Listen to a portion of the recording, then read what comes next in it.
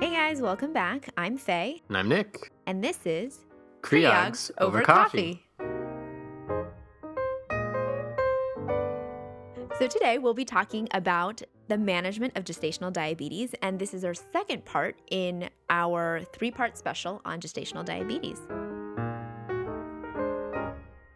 So hopping back into it, our last episode we spent a lot of time on diagnosis of gestational diabetes and the why we care aspect. Today we're going to focus on the management of gestational diabetes. So Nick, why should we treat gestational diabetes? We talked about the complications, but can we do anything about them? Yeah, so there really is a good way to reduce the badness, so to speak, that comes along with gestational diabetes. And we can kind of look to the research to guide us in how effective this really can be. So one study was a 2005 study called the Australian Carbohydrate Intolerance Study in pregnant women.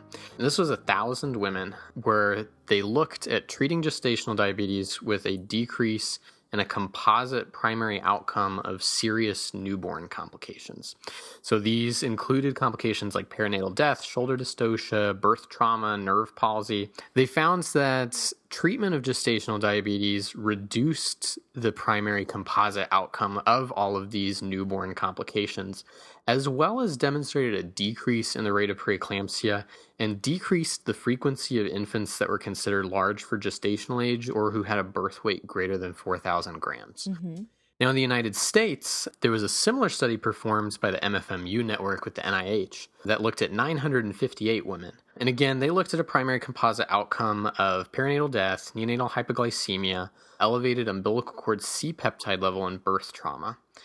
Now, in the United States study, there was not a decrease in this primary composite outcome. However, there was a decreased rate of LGA, decreased rates of birth weight greater than 4,000 grams, and decreased neonatal fat mass. And then also great things that came out for the mom were decreased rate of cesarean section, decreased rate of shoulder dystocia, and decreased rate of hypertensive disorders. So I think, Faye, when you kind of distill those two things down, there's a lot of positives to the treatment aspect here. Yeah, definitely. How should we go about treating gestational diabetes? We can break this down into both antenatal and intrapartum. So let's talk about antenatal first. First thing is you want to know what are mom's sugars. Traditionally at our institution, we check blood sugars 4 times a day, a fasting and then 3 postprandial glucoses. So your fasting glucose is actually predictive of increased neonatal fat mass in the offspring. And so fasting glucose is less than 95 milligrams per deciliter should be the target. Postprandial glucose has been associated with better glycemic control compared to preprandial glucose, and that's why we use the postprandial value. Usually we at our institution do a 2-hour postprandial glucose, so that should be less than 120. But at some places they do a 1-hour postprandial, and that should be less than 140. So now that you have those blood glucose values, you want to figure out whether or not mom needs some kind of treatment. Usually, we'll start with non-pharmacologic treatments, and these are things like lifestyle interventions. So can you control mom's blood sugars just with diet and exercise? Have the patient meet with a nutritionist or dietitian.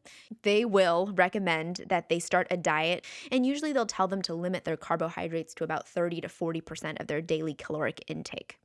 Unfortunately, there's not great data for this. There was a randomized trial of 99 women with gestational diabetes, and they followed a low glycemic index nutrition plan versus a conventional high fiber diet. They found very similar pregnancy outcomes. The other thing, of course, with lifestyle changes is exercise. Unfortunately, published articles really also have small sample sizes in pregnant women.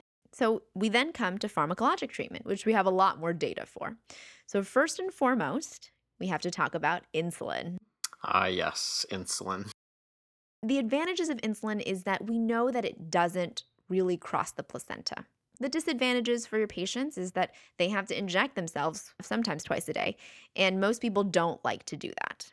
Faye, when would you start recommending insulin therapy? So as we talked about with the fasting blood glucoses, they should be less than 95, 1 hour less than 140, and 2-hour postprandial less than 120.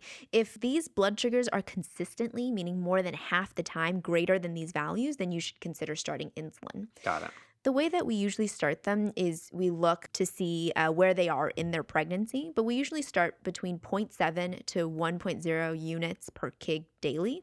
And this is a divided regimen of long versus short acting, depending on which values are elevated. And then on our website, we'll be sure to include kind of a beginner's guide, so to speak, of starting insulin in pregnancy, because it's definitely a skill that every resident should have some knowledge of. Okay, so we talked about insulin. What about oral medicines? Right now, the language really is that oral medications are not preferred for the treatment of gestational diabetes. And there are a number of reasons for that. And we'll hopefully get into some of the controversy and some of the promise of oral medications in our last episode, an interview with Dr. Kustan. The two medicines, though, that have the most study behind them in pregnancy are metformin and glyburide. Recall that metformin, to start, is a biguanide that inhibits gluconeogenesis, or the production of glucose in the liver, and it also stimulates glucose uptake in the liver as well as in peripheral tissues. With an oral agent, you don't have to take shots. That's awesome. But disadvantages to metformin, in particular, that it crosses the placenta. And some studies have shown actually that metformin may concentrate equally, if not more so, in the fetus than in the mom. And thus, the long-term outcomes of metformin therapy really are not known. So I think the jury's still out on metformin therapy. The other common one that you may encounter is glyburide. Glyburide, recall, is a sulfonylurea medication. So sulfonylureas increase insulin secretion, as well as to some degree increase insulin sensitivity in the peripheral tissues. But with sulfonylureas, the number one concerning side effect is an increased risk of hypoglycemia. Additionally, in the context of pregnancy, macrosomia can be increased when compared to insulin therapy. Bottom line, too, is to remember the fact that these oral anti-diabetic meds are not approved by the FDA for the treatment of gestational diabetes. And again, these still, to a large degree, are under study. We should put in the caveat, though, that there was a recent SMFM statement that said that metformin can be considered as an alternate first-line therapy. And there was also another article that came out in AJOG in response to that. So we will be covering that a little bit more in our third episode on GDM. So Faye, I know we talked a lot about therapy and we talked a lot about what mom has to do. What do we need to do when thinking about the fetus and monitoring the fetus? Yeah, so fetal monitoring is definitely something that you should think about in your patients with either gestational diabetes or pregestational diabetes. We know that in patients with pregestational diabetes, there is an increased risk of fetal demise related to suboptimal glycemic control. And so there is suspicion that poor glycemic control in people with GDM may also have an increased risk of fetal demise.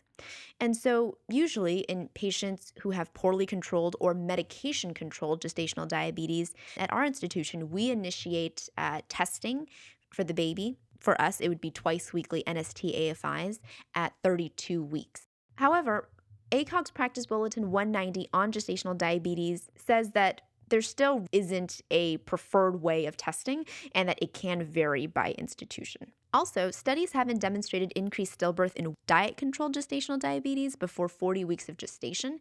So at our institution, we actually don't necessarily get testing on these babies. All right, Nick, what about delivery? Yeah, so let's start about when we deliver. So people who have good glycemic control, we usually don't deliver them before 39 weeks of gestation.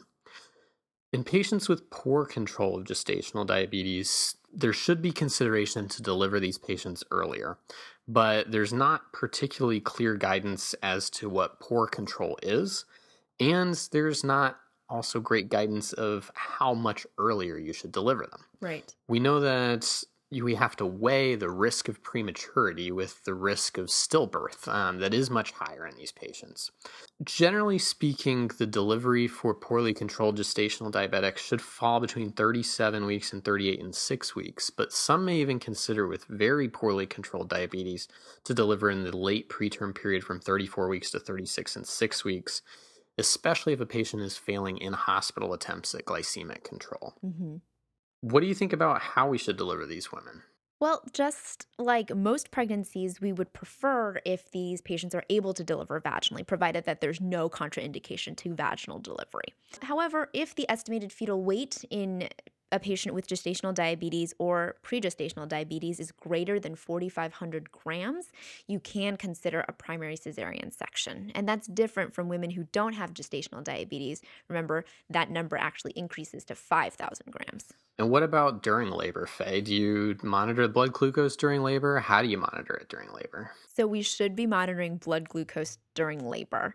And it should be monitored closely because you want to make sure that your patient isn't becoming hyperglycemic or hypoglycemic.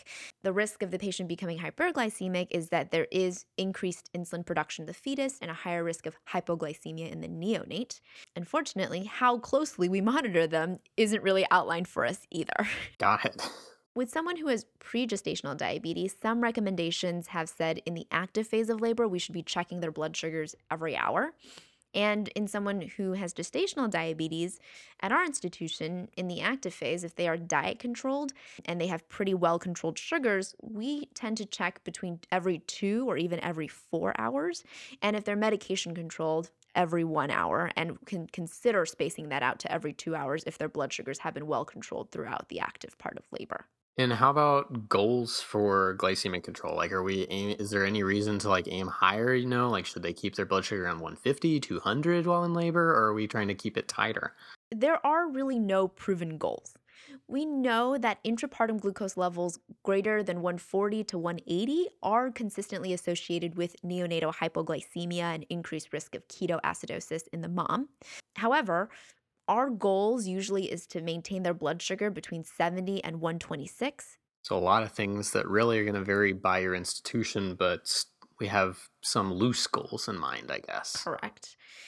Finally, what about after, Nick? Yeah, so Faye, as you mentioned, with gestational diabetic women, about 70% of them will go on to develop type 2 diabetes the 25 years after their delivery. And they do have an increased risk of having persistent diabetes immediately postpartum.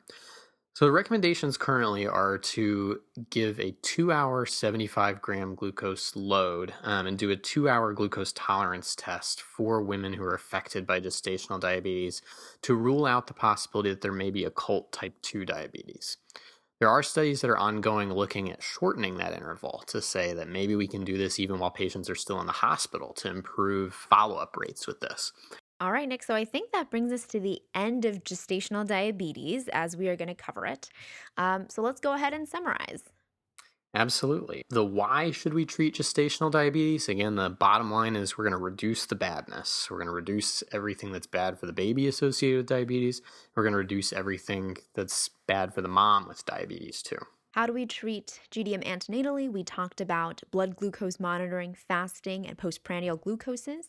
And we also talked about trying to control blood sugars with diet as well as with pharmacologic treatment, either with insulin, which is first line, or potentially with metformin and glyburide, but the jury is still out on those oral medications.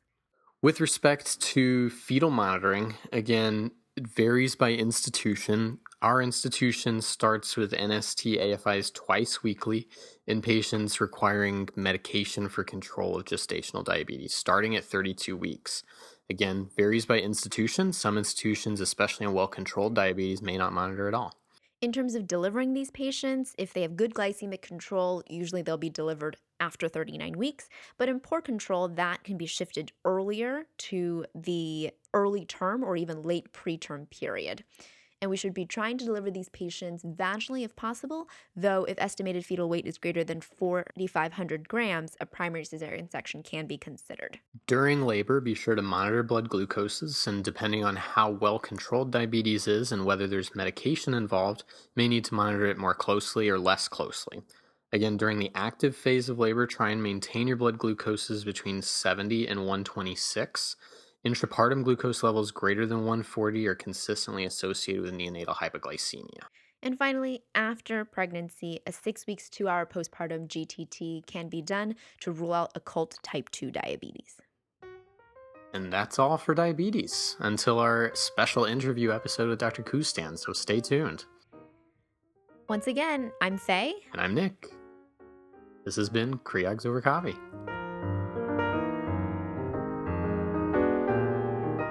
If you like this episode, go ahead and give us a rating and review on iTunes, Google Play, Spotify, or whatever podcatcher you use to listen to us.